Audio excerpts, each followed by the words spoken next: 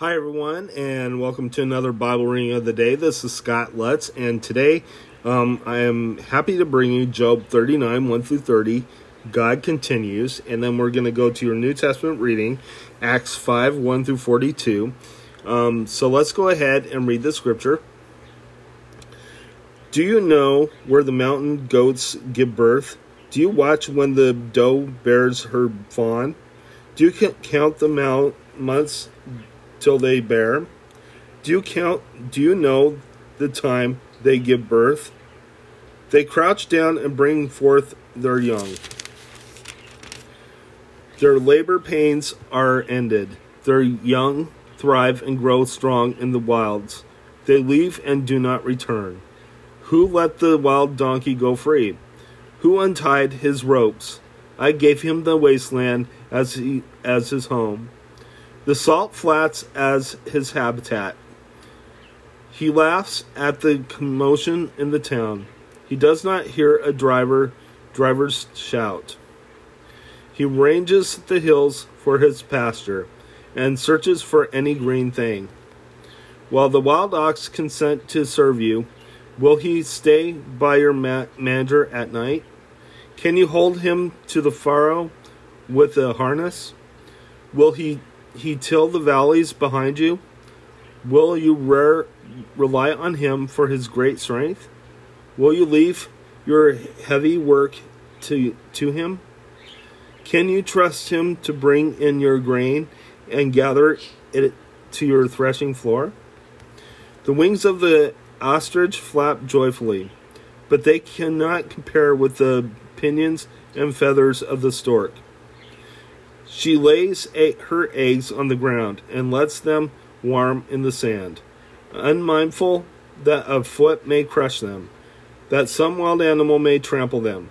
She treats her young harshly as if they were not hers. She cares not that her labor was in vain, for God did not endow her with wisdom or give her share of good sense.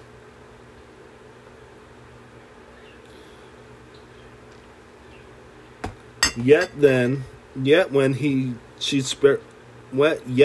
spreads her feathers to run, she laughs at horse and rider. Do you give the horse his strength, or clothe his neck with a flowing mane? Do you make him leap like a locust, striking terror with his proud snorting? He paws fiercely, rejoicing in his strength, and charges into the fray. He laughs at fear and afraid of nothing. He does not shy away from the sword. The quiver rattles against his side, along with the flashing spear and lance. If in frenzied excitement, he eats up the ground. He cannot stand still when the trumpet sounds. At the blast of the trumpet, he snorts, "Aha!" He catches the scent of battle from afar, the shout of commanders and the battle cry. Does a hawk take flight by your wisdom and spread his wings toward the south? Does the eagle soar at your command and build his nest on high? He dwells on a cliff and stays there at night, a rocky crag in his stronghold. From there he seeks out his food. His eyes detect it from afar. His young ones feast on blood, and there the slain are. There he is. Let's go ahead and head to your New Testament reading.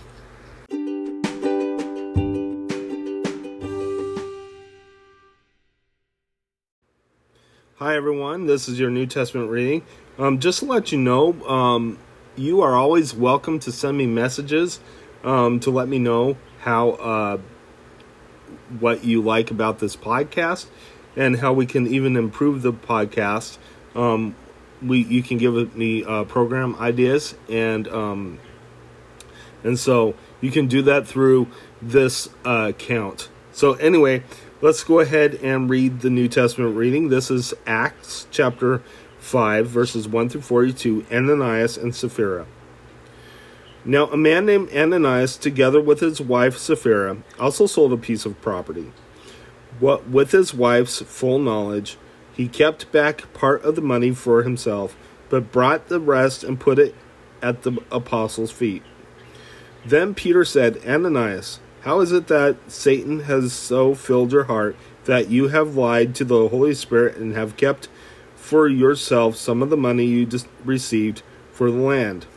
Didn't it belong to you before it was sold? And after it was sold, wasn't the money at your disposal?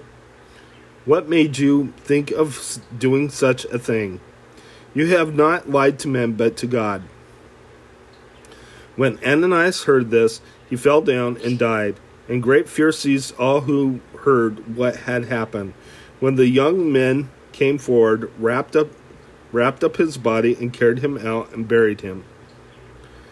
About 3 hours later, his wife came in, not knowing what had happened. Peter asked her, Tell me, is this the price you and Ananias got for the land? Yes, she said, that is the price. Peter said to her, How could you agree to test the Spirit of the Lord? Look, the feet of the men who buried your husband are at the door, and they will carry you out also. At that moment, she fell down at his feet and died. Then the young men came in, and finding her dead, carried her out and buried her beside her husband. Great fear seized the whole church and all who heard about these events. The apostles heal many. The apostles performed many miraculous signs and wonders among the people, and all the believers used to meet together in Solomon's colonnade. No one else dared join them, even though they were highly regarded by the people. Nevertheless, more and more men and women believed in the Lord and were added to their number. As a result, people brought the sick into the streets and laid them on beds and mats, so that at least Peter's shadow might fall on some of them as he passed by. Crowds gathered also from the towns around Jerusalem, bringing their sick and those tormented by evil spirits, and all of them were healed. The apostles persecuted. Then the high priest and all his associates, who were members of the party of the Sadducees, were filled with jealousy. They arrested the apostles and put them in the public jail. But during the night, an angel of the Lord appeared, opened the doors of the jail, and brought them out. Go stand in the temple courts, he said, and tell the people the full message of this new life. At daybreak they entered the temple courts as they had been told, and began to teach the people. When the high priest and his associates arrived, they called together the Sanhedrin and the full assembly of the elders of Israel, and sent to the jail for the apostles. But on arriving at the jail, the officers did not find them there. So they went back and reported, We found the jail securely locked, with the guards standing at the doors. But when we opened them, we found no one inside. On hearing this report, the captain of the temple guard and the chief priests were puzzled, wondering what would come of this. Then someone came and said, Look, the men you put in jail are standing in the temple courts teaching the people. At that, the captain went with his officers and brought the apostles. They did not use force because they feared that the people would stone them. Having brought the apostles, they made them appear before the Sanhedrin to be questioned by the high priest. We gave you strict orders not to teach in this name, he said. You will have filled Jerusalem with your teaching and are determined to make us guilty of this man's blood. Peter and the other apostles replied, We must obey God rather than men. The God of our fathers raised Jesus from the dead, whom you have killed by hanging him on a tree. God exalted him to his own right hand as Prince and Savior, that he might give repentance and forgiveness of sins to Israel.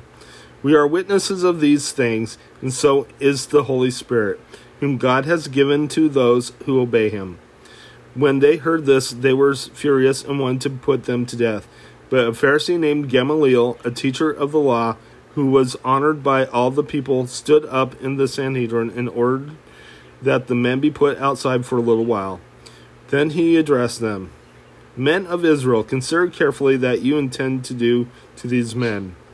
Some time ago, Theudas appeared claiming to be somebody, and about 400 men rallied to him. He was killed. All his followers were dispersed, and it all came to nothing. After him, Judas the Galilean appeared in the days of the census and led a band of people in revolt. He too was killed, and all his followers were scattered. Therefore, in the present case, I advise you, leave these men alone. Let them go, for if their purpose or activity is of human origin, it will fail. But if it is from God, you will not be able to stop these men. You will only find yourselves fighting against God. His speech persuaded them. They called the apostles in and had them flogged. Then they ordered them not to speak in the name of Jesus and let them go. The apostles left the Sanhedrin rejoicing because they had been counted worthy of suffering disgrace for the name. Day after day in the temple courts and from house to house, they never stopped teaching and proclaiming the good news that Jesus is the Christ. Let's go ahead and close in prayer. Dear Lord Jesus, I just praise you. I thank you for everything you've done. I ask that you watch over people, Lord. I ask that you protect people, Lord. In Jesus' name, amen. God bless you. Have a good day.